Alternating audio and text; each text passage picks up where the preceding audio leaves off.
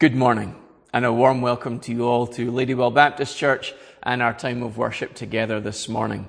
I hope that you've had a good past week and that you're prepared to gather, albeit in your own homes, to worship God together this morning as we come together in song and in prayer and humbly around God's Word, seeking to be informed and then sent out as a transformed people into this world to see transformation come to our community. As we begin this new week, just a reminder to you of our Monday night drop-in cafe at 7:30 on Zoom and our Wednesday night prayer meeting and Bible study continuing in Matthew's Gospel, again at 7:30 on Zoom. And also just a quick note to let you know that over the next number of weeks, we're going to be sending out some short reflections and attached questionnaires to everyone in the church as far as we're able to, either through regular mail or online via email. We'll also post a link to it on the church Facebook page and website. And these reflections and questionnaires have been designed by the Baptist Union of Scotland to help us think through the experience that we've shared during lockdown, what it has meant for us to be a church in lockdown, things that we have tried in order to be able to continue worshipping together, to support one another and so on. Perhaps even things that we haven't done that in reflection we maybe should have. And over 5 weeks, we're going to have a reflection and a few questions come with an opportunity for us just to reflect on our experience and also to direct us to the future, to look ahead and think, what of this experience should we learn from? What should we build on? What can we maintain? Can we keep and use from this time of lockdown? I know answering questionnaires isn't always our favourite thing to do, but I would encourage you to prayerfully consider, to reflect, and then to fill out the questions and send them back. The more responses we get, the more useful it will be for us as a church together and for churches together across all of Scotland as we think about what it has meant for us to go through this experience with all of its challenges and indeed with some of its blessings. So please be prepared to receive some of those questionnaires beginning over the next couple of weeks. And if you could fill them out and send them back in, however you're able to, we would really appreciate that. As we come to worship, we are taking a brief pause from Genesis over the summer holidays. You may not have realized that the school holidays have begun.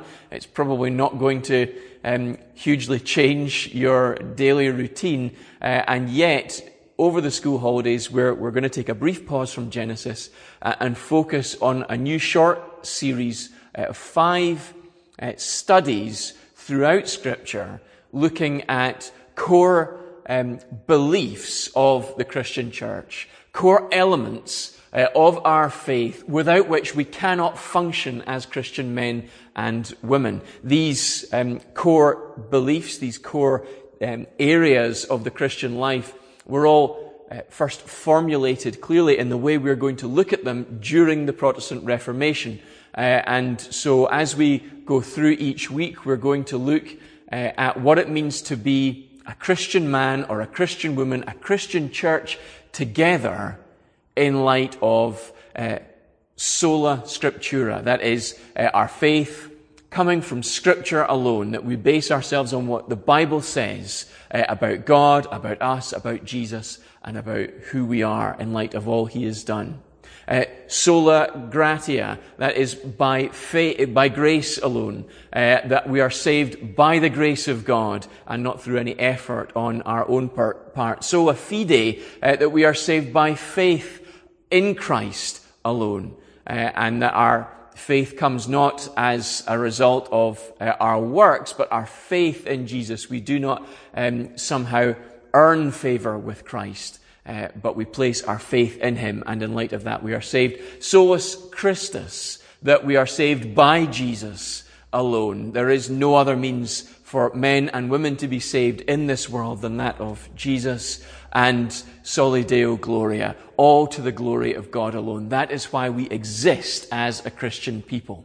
Now, just using those titles, there's Latin and there's all sorts of interesting words going on there. It may at first put you off, but I would encourage you to participate in these studies over the next 5 weeks and to consider what it is for us to be a Christian people in light of these core elements, without which our faith would be utterly changed and, in fact, completely destroyed. So we're going to spend some time this morning in 2 Timothy as we consider that first element of our faith, sola scriptura, that our faith comes ultimately from Scripture alone. It is rooted and grounded in what Scripture teaches about us and God and Jesus, our Saviour. And so as we begin our time together, we're going to hear from God's Word. And we read in Psalm 19 these words, "The law of the Lord is perfect, reviving the soul. The testimony of the Lord is sure, making wise the simple. The precepts of the Lord are right, rejoicing the heart. The commandment of the Lord is pure, enlightening the eyes. The fear of the Lord is clean, enduring forever. The rules of the Lord are true and righteous altogether. More to be desired are they than gold, even much fine gold, sweeter also than honey and drippings of the honeycomb. Moreover, by them is your servant warned. In keeping them, there is great reward." And as that psalm comes to an end, we hear these words, let the words of my mouth and the meditation of my heart be acceptable in your sight, O Lord, my rock and my Redeemer. And we make that our prayer as we begin our time of worship together, that our hearts and minds would be focused, meditating on Christ, on what Scripture tells us about Him and who we are in light of all of that. So let's pray together as we begin our time of worship. Our loving Heavenly Father, we come before you this morning as your people. Lord, we thank you for this new week. We thank you for the week gone by and all the opportunities and blessings that you have given us. And yet, Lord, as we come to this time of worship, we come in humility. Lord, recognizing that there are many times we have failed you over this past week, perhaps even this morning as we've prepared to come to worship. We feel that we have not lived in a manner that is appropriate for Christian people. And so, Lord, we come before you giving thanks for the week gone by and yet asking for your forgiveness. Lord, that as we come before you and before your word this morning, you would use it to make us aware, Lord, of our inadequacy, of our sinfulness, of our need for you. And yet, Lord, that you would, in informing us of this, by your word, you would lead us on and help us to see that in you we have all we need. In Christ we have our perfect Savior. So we ask, Lord, for forgiveness in Jesus' name. Lord, we ask for strength and for the desire to worship you in this time in light of all Jesus has done for us and all that he is to us. Lord God, we thank you for your goodness to us as a fellowship. And yet, Lord, we recognize there are many who are not able to participate in the service in this way, Sunday by Sunday. And so, Lord, we lift them before you and ask that you would bless our whole church wherever we are this morning. Lord, bless each one with a knowledge of your presence, with a desire to worship you. And Lord, that knowledge that as we draw closer to you, you are pleased to have us come into your presence with song and with prayer and before your word. And so, Lord God, we commit all we do in this time together to you and ask that you might meet with us in Jesus' name. Amen. Our reading this morning comes from 2 Timothy chapter 3, and we'll read from verse 14 to 17. But as for you, continue in what you have learned and have firmly believed, knowing from whom you learned it, and how from childhood you have been acquainted with the sacred writings, which are able to make you wise for salvation through faith in Christ Jesus. All Scripture is breathed out by God and profitable for teaching, for reproof, for correction, and for training in righteousness, that the man of God may be complete, equipped for every good work. This is the word of the Lord, and we ask God's blessing upon our reading of it this morning. Let's come together in prayer. Let's pray. Sovereign Lord, we give you thanks that you are indeed the Lord of all creation. There is nothing outside of your view, nothing outside of your power or understanding. And Lord, as we gather to worship this morning, we give you thanks that such a great and mighty God as you would not just command that we come and worship you, but welcome us into your presence with gladness and hear our praise and our adoration and our thanks. Present before us your word that we might be built up and equipped and trained for every work that you've prepared for us. Lord, that you might lead us on in our walk with you and that we might become more mature as a result of your care and your nurture. It is astonishing to us that you would attend to us so carefully, so lovingly, and so gently. And so, Lord, we give you thanks for this time. Lord, we want to give you thanks for our church and ask that you would be with each one of us, whatever our circumstances. Lord, to those who are downcast and broken-hearted, we ask that you would bind them up and strengthen them. To those who are sick, we pray that you would heal and restore body and mind. Lord God, to those who are in need, we pray that you would move through our congregation and in leading us to be a generous and a loving people as you are a generous and a loving God. May we meet the needs of those within our fellowship and also those within our community. Lord God, we lift our community before you this morning and ask that you might bless the people of Ladywell. Lord God, we are concerned for them. We, Lord, love them and want them to know that they have a wonderful God, a God that we know and that they can know. Lord, we pray that you would bless this community through the presence of our church. Lord, may you make the gospel known in this place. May hope be given to this people. May transformation come to this community. Lord God, we pray as well, not just for our community here, but for our whole nation across the UK. And we ask, Lord, as we move through this time of lockdown, you would bless our government and our leaders, both in Westminster and in Holyrood, with wisdom in knowing how quickly to move us through this process of reintegration back into normal life. Lord God, we pray that they would have courage, that they would be willing and able, Lord, to shrug off the insults and the frustrations of people, and Lord, do what is right, whatever popular opinion may be. Lord God, we pray especially for our First Minister in Scotland, Nicola Sturgeon, and for our Prime Minister, Boris Johnson, and ask, Lord, that you would be with them, you would strengthen them physically and mentally, and Lord, that you would lead them. Father, we ask more than anything else that you would save them and transform their lives as we know and have experienced here in our church. And Lord, in this way, they might know a hope that goes beyond the work that they can do as men and women leading this nation. Lord, that they might know your leading, your equipping, and your guiding. Heavenly Father, we pray for our world, and it pains us to read in the news of coronavirus taking hold in countries all over this world and, Lord, having a deeply significant impact. Lord, so many countries are seeing the toll of diagnosis of coronavirus, but also deaths as a result run quickly out of control. And so we pray, Lord, for the governments of our world that they would move quickly, Lord, they would move confidently, and they would move, Lord, for the best interests of their people. They would protect their people and care for the sick. Lord, that they would grieve with those who grieve. Lord, that they would seek to put in place support for businesses that would otherwise go bust through a time of lockdown. Lord God, this is a very difficult time for us all.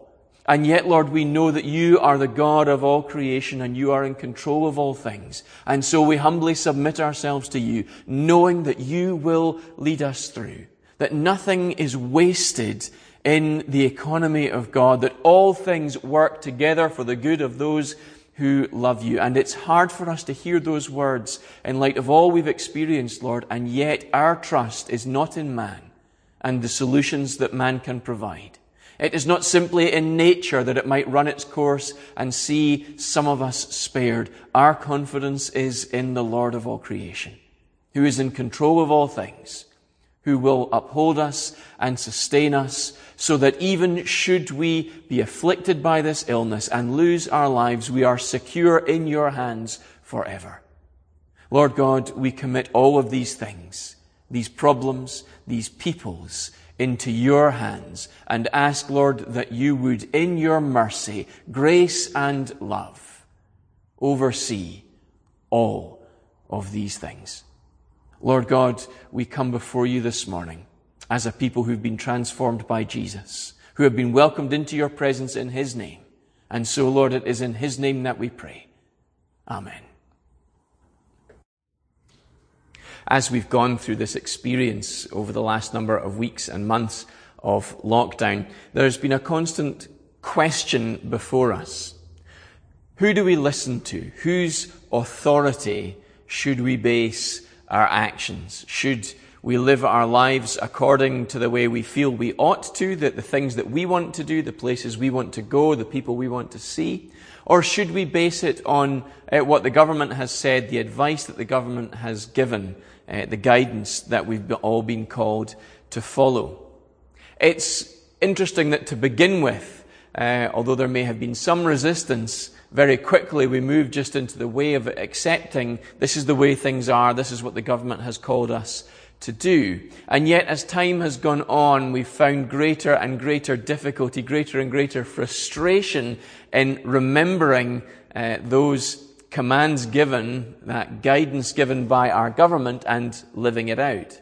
As you maybe saw in the media over this past week, as lockdown has begun to be relaxed and as the good weather has come back again, the hot summer days have reappeared again from a couple of weeks of rain, that beaches all over the place, tourist spots all over the country were absolutely rammed with people. You could barely see the sand on the beach. There were so many people just desperate to get out and get a bit of sun and a little bit of company. It's been interesting that while we've been in lockdown, there has been a tendency to take the authority of the government on board, and yet now as things begin to ease, I think the fears perhaps of the government have been realized, that people have just tipped right over into just ignoring all of that guidance and just seeking to go back to the way things were.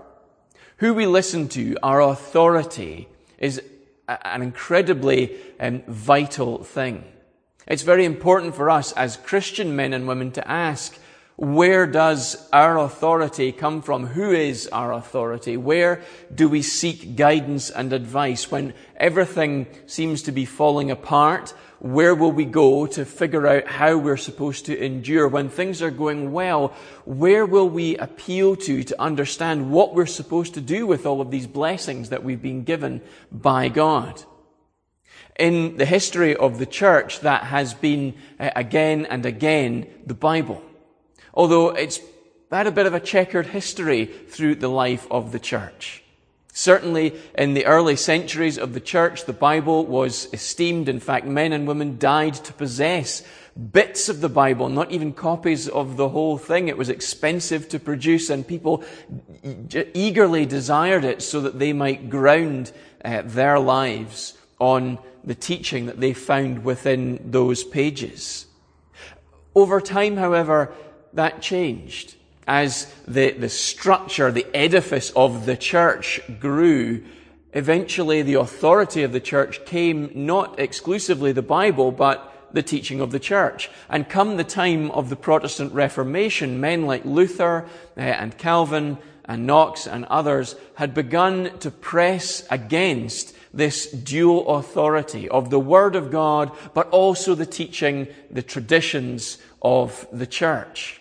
Luther famously struggled with this, which is what which resulted in him seeking to reform the church of his day. And when it was clear that reformation wouldn't really come to the church, it was unwilling to be reformed, we find the Protestant church began. And we are here as a result today with all of the various denominations within the Western Christian world that we see today.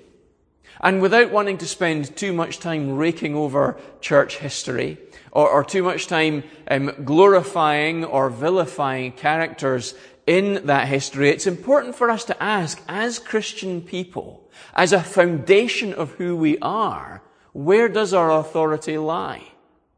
Where do we go when we want to know who we are?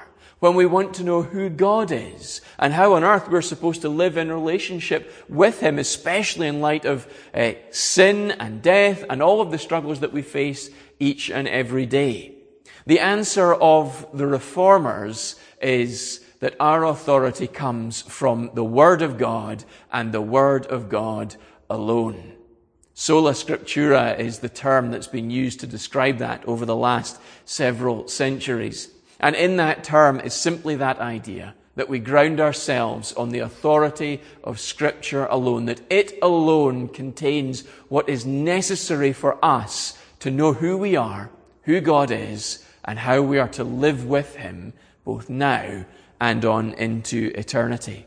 And so it seems right for us to take a pause as we've been going through Genesis and just over the summer consider who we are as a Christian people and where our foundations truly lie, what these foundations actually are.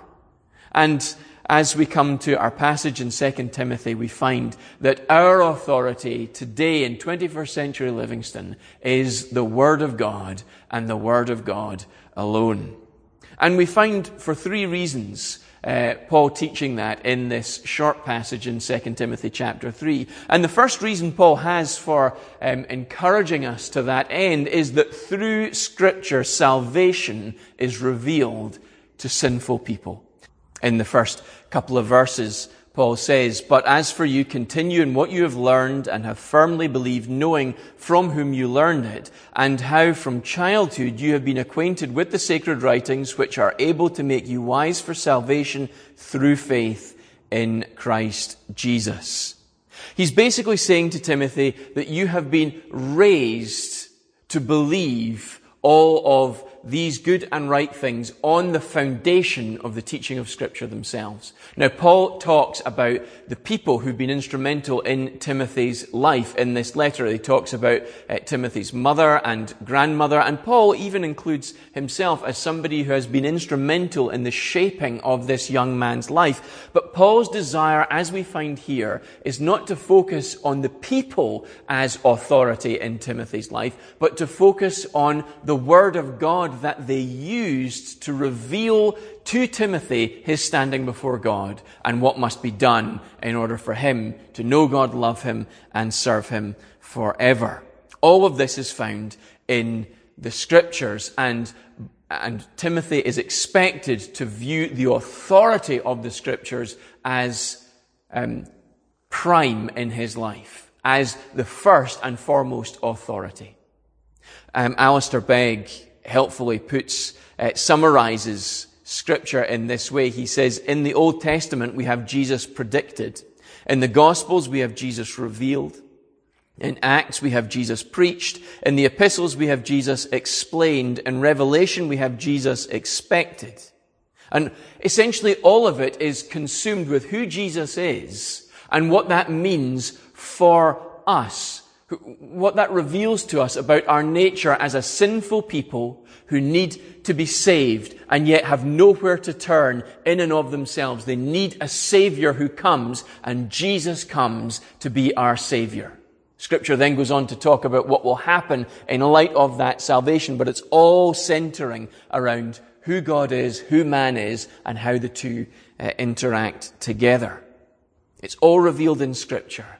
And Scripture alone is our authority. Paul doesn't say to Timothy that he should listen to whatever his mother says or whatever his grandmother says or even whatever Paul says. In fact, in Galatians, Paul encourages the believers that he's writing to not to trust Paul, but to trust the words of Scripture, to test what Paul says constantly against the teaching of Scripture, because if anyone comes to the believers in that early church with anything that does not fit with what Scripture says, then they are to not listen to a single word those people say. They're to put them away and to not consider any of those teachings again.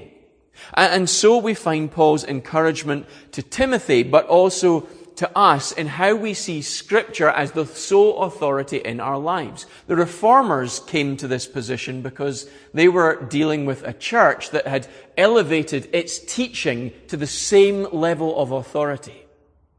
And that sounds fine when you explain it perhaps in this way, that Scripture is difficult to understand in places. It surely is. And we need a help sometimes to understand how to figure out what Scripture means and how it all fits together.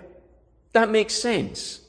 But the challenge is, if man's authority is on a level of authority alongside Scripture, then who gets to decide which one is right when they appear to be in conflict, when they appear to be differing from one another? And that was the struggle the Reformers had. Who ultimately is the real authority here? Is it the Word of God, or is it the teaching of the church? And the Reformers believed that for a Christian, it can only be the Word of God for one simple reason, and that is that men and women are frail and make mistakes all the time. We misunderstand the Word of God all the time. We misinterpret it. We misapply it. We live our lives in ways that we know we ought not to. And then when the wrongness, the sinfulness of our lives are exposed, we try and cover it up rather than dealing with our sin before God and having Him forgive us. And so the challenge is, if the teaching of men and women is to be elevated to the same level of Scripture, ultimately, which one do you trust in the most? And for us today as a Christian people, this is as central an issue as it was for the Reformers, for all that our circumstances may have changed. And it's right for us to ask, what is the foundation of your life? Is it the Word of God? Or is it the authority of somebody that you know and love, a family member, a friend, a minister even? Because the difficulty with placing authority in the hands of somebody else is always whose authority wins when it comes down to it. Is it the Word of God, or is it the words of men? Paul's encouragement to Timothy is encouragement that I would have to you, that you come to church each week. Hopefully you're sitting this morning with the Word of God open in front of you, so that as I share with you what I believe Scripture is teaching, you're able to read along and see what I'm saying and from where I'm saying it. So that if you think I'm wrong, we have some basis to come together and you can come and say, I just didn't agree, or I didn't understand, or that doesn't seem right. And we can reason together from the one source of authority, rather than me standing as your pastor and saying, you must believe because I say. It's tempting to do that, isn't it? Not just for me, but for all of us. It's what parents across the land say to their children every single week. Not parents like me, obviously, but parents say to their kids, I want you to do as I say. And when the argument comes back that they've seen us doing something different, do as I say and not as I do. It's always our desire, isn't it, to just resort back to a call to authority. I am the parent, you will do as you're told. And so our temptation when it comes to life is the same. We're tempted to elevate our own authority above the Word of God. It makes sense to me to live in this way. I know the Bible says that, but it makes more sense to me to live in this way. It makes sense for me to view my life within this certain set of parameters, to see my life in this way, that what I'm doing is good and right. I know the Bible says, but and in our culture today, I'm living out my truth. If ever there was a nonsense phrase for us to use, my truth, as if there is no external authority, no external source of truth, but in our culture there isn't. And it seeps into our thinking. Ultimately, the reason this is important is, as the Reformer said, and as Paul says to Timothy here, our very salvation depends on understanding where authority truly lies. Scripture reveals that God made this universe, that made men and women in His image, and they fell and they turned away from God, and as such, all of mankind is mired in sin and is lost, is in need of a Savior. And God reveals in His Word who this Savior is going to be, how He will bring this Savior into the world, and what the Savior will do to bring about your salvation. And if our authority is in what I think and in what I do and what makes sense to me or in what makes sense to somebody else that I listen to, that I respect, and it contradicts Scripture, how can I have any confidence that I am truly a Christian? Because God has said in His Word what a Christian is, how one is to be saved from all of the sins that corrupt our lives. And if we're not going to follow those instructions, because we have our own separate authority, then we can have no confidence that we are saved. In fact, we will not be saved. We will simply be lost forever, but sadly go in the confidence that we actually aren't. And it's a future that a great many people in our world go to every single day because they have been their own authority, or they've had somebody else that has been their authority and not the Word of God. It's one of the reasons why the authors of Scripture keep calling their readers back to what has already been written in the Word. Because it's not their authority. It is God's authority that they are appealing to. This helps us understand where we've come from. It helps us understand the future we're going to, and it helps us understand how we are to live every day in the here and now. The Bible doesn't lay out every detail of your life, what you're supposed to do at 6 a.m. on Monday, on the second Monday in June. It doesn't lay out what breakfast cereal you should have every third week of May. It lays out who you are, where you've come from, who you need to be if you want to know and love your Creator and be sustained and blessed by Him every single day, and where you're going on into the future if you trust in Him, or where you're going into the future if you don't. In the end, it reveals to us as an authority everything about who we are. And if we place our authority in another, we can have no real confidence that we know God at all. Scripture reveals to us where our salvation lies and what our salvation truly means. Secondly, Paul says in verse 16 that through Scripture all Christians are made complete. He continues that not only is Scripture the revelation of salvation to those who need it, it is also instruction breathed out by God that's profitable for our teaching, for our reproof, correction, and for training in righteousness. Now, all of those uses for Scripture point to one thing Paul tells us, that the man of God may be complete.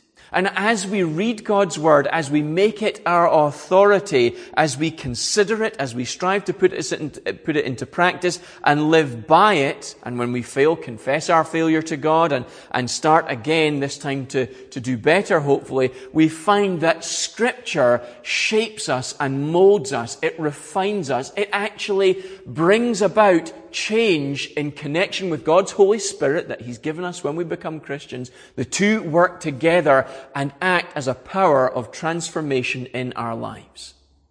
What is the alternative? The alternative is to have ourselves or others as an authority. And when we do that, we find that we live as others instruct us to, and we have no real way of determining whether they're right or wrong unless Scripture is our ultimate authority. But we live in that way because it makes sense or whatever else. But our refinement always rests in the hands of someone else, another human being who is just as frail and weak as we are. There was a number of years ago an Airbus flying from Paris to LA, and it experienced engine failure. And everyone in that plane could see and feel that something really serious, something fundamentally wrong was happening with the plane. But what could any of the passengers on that plane actually do about it? Nothing. There was nothing they could do. The only people that could do anything about that problem were in the cockpit of the plane, were the ones in control. And so it is with our lives if we have someone else as an authority that instructs us on how we are to be made complete, how we are to be refined and transformed, and elevate that to the same level or above the Word of God. We put ourselves in the position of a spectator in our own lives and entrust our well-being, our future growth into the hands of somebody who is no more qualified than we are. This was, again, the position that the Reformers took as they began the Protestant Reformation, that all of your hope as a believer within the Roman Catholic Church was placed essentially into the hands of your priest. They are the ones that interceded for you on your behalf before God. They are the ones who essentially provide salvation and sanctification, ongoing process of being made more holy. They are the ones through whom that was mediated. You couldn't do it by yourself. And the Reformers had a massive problem with that. Because God Himself in His Word says that this is what He will do.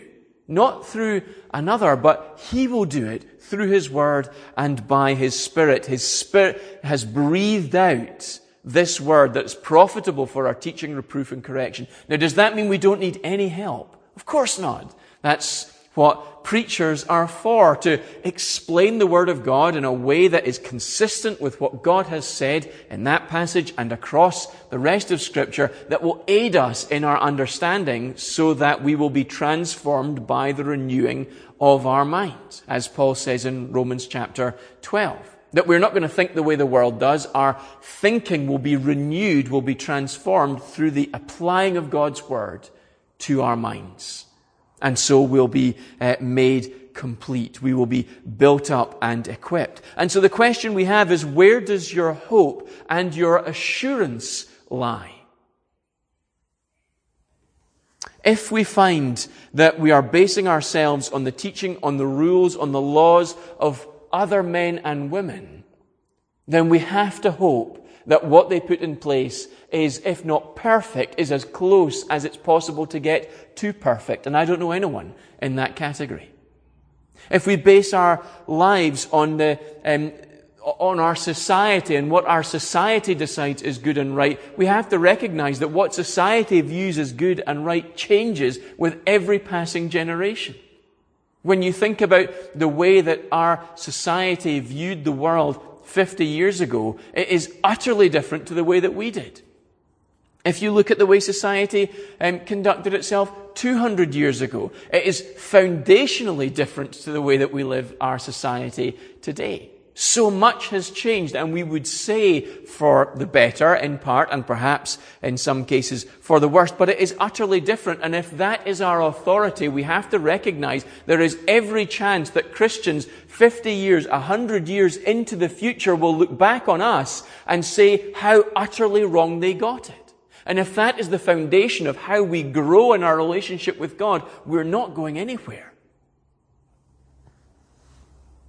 Or is our authority, is our hope, our assurance, our foundation, the Word of God that never changes? It hasn't changed for 2,000 years. And what we find in the pages of the New Testament merely fulfill and corroborate everything that is written in the Old Testament. So even with the writing of the New Testament, the Word of God hasn't changed. It has been the same since it was delivered to those Old Testament saints. And in that foundation, we find something that can refine us and point us the right way, because for all we change every day, it stays consistent. I want you to imagine for a moment that you're on a ship and it's dark or it's foggy. There is no way for you to see the way ahead, but you have charts and you have a compass and you understand how to use all of these things to navigate. You know where you are, you just need to know how to get to your destination. What would happen if you decided, just on a whim, every half an hour, you were going to change the direction of north on the compass? You would just move it a random number of degrees around the compass, and then you would recalibrate everything based on your decision. That is what we do when we place our authority, when we invest our culture or ourselves with authority as against the Word of God. We recalibrate every few years. And so we find ourselves completely adrift in the sea of our lives with no idea where we are, what direction we're facing, where north is, and where we're to go. But when we have the Word of God that doesn't change, we find it is always pointing in the right way. So wherever we are and whatever circumstance we face, we know that if we go this way that Scripture reveals, we will always go right, however much culture and society and family and friends push against us and say they don't like what we're doing, where we're going, what we're saying, or how we think.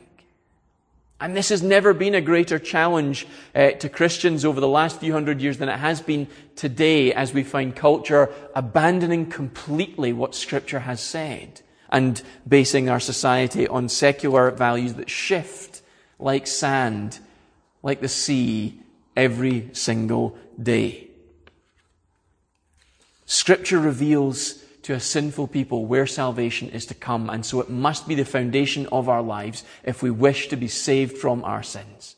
Scripture reveals to us how Christians are made complete. It points us to the future and shows us the way we are to go, whatever type of life we have, whether we're employed or unemployed, a parent, a child, whatever it might be. And finally, we find Paul saying in verse 17 that through Scripture we are equipped for every good work here and now. He concludes this section by telling Timothy why the man of God should be made complete, grounded upon the Word of God, why he should be made holy, and it's so that he might be equipped for doing every good work. And this is perhaps a great challenge for us as Christian people, is that we are pointed to the future and we know how the future ends if we've grounded ourselves on the authority of God's Word, that Christ will return, that He will judge mankind, that those who have trusted in Christ for their salvation will be ushered into God's presence to live and serve Him for all eternity. But how do we get from here to there? How do we do that? We know that process will result in our being made more holy, more capable, as we've just thought. But physically, how do we get there? The answer is ultimately through work that God has prepared beforehand for us, as Paul says in Ephesians chapter 2, 8-10. That's why you've been saved, to work, to labor for God's glory in a whole variety of different ways in every area of your life, so that you progress from where you are now to that glorious eternal future. And so Paul says to Timothy that you are to be complete, equipped for every good work to that end. And the challenge for Timothy was to know how to lead a church well, how to encourage his brothers and sisters to grow in their knowledge of the Lord, to see sinners saved, to encourage worship, and so on. That's what Paul is encouraging Timothy to. When it came to the reformers, that was ultimately their desire, that they would work well, they would do good work for the glory of God, not because it would earn them favor with God and contribute something to their salvation, which is where the teaching of the church had gone in those centuries leading up to the time of Luther. The church had come to take the view, as it still does, the Roman Catholic Church, that Christ's death makes your good works contribute to your salvation. And so you are saved in part through the work of Jesus, but in part through the good things that you do. And the reformers wanted to separate that out, that you are saved through Jesus' work and Jesus' work alone, for the purpose of doing good things for the sake of your fellow brothers and sisters, for the sake of your world, but more than anything else, simply for the glory of God. So when we encounter a new situation, when we enter into a new time in life, what is our authority? Is it people we know and respect that have gone ahead of us, who have a lot of experience? I'm not dismissing that. That's great to have someone to act as a mentor. Paul encourages the church to ensure that sort of structure is put in place, that old men should teach younger men and older women should teach younger women. But what should they be teaching them? Not their own wisdom, but the Word of God itself. And so where is our authority? As we go into new areas of life, as we try and figure out, how am I to live? How am I to serve God? How am I to worship in this particular area as a parent in 21st century Livingston? With kids in primary school, with all of the complications that brings to their lives and to my life. How am I to be a parent and serve them and bring them up? How am I to serve my church? How am I to bless and encourage my wife? How am I to do any of these things? Well, Scripture teaches me how I am to do them, how I am to serve in all of these areas. It builds me up and trains me and rebukes me so that I am prepared to be the best husband I can be, the best parent I can be, the best pastor I can be, in the full knowledge I'm going to muck it up. I'm going to make a mess, and yet Christ will forgive me as I seek His forgiveness and will continue to lead me on. And the same is true for every one of you. Where is your authority? Where does it lie? Do you feel adrift constantly in your life, not knowing where you should go and what you should do? Well, the Word of God is your authority, so you know that wherever you go and whatever you do, this is how you conduct yourself. Not on the teaching of men and women in society, but based upon what God has surely said. Through the teaching of Scripture, we are equipped so that we will be able to do good work. Ultimately, so that God Himself will receive the glory, that it will not be given to us, but will be given to Him. And so the challenge before us this morning as we begin this new series is, what do we base our lives on? Is it on the teaching of men and women, on ourselves or on others? Or is it the Word of God Himself, who knows us fundamentally better than we know even ourselves? The Word of God that He breathed out so that we might know Him and love Him and serve Him and worship Him without constructing a formal shell of traditions or observances that lead us to focus on the structure rather than the Savior.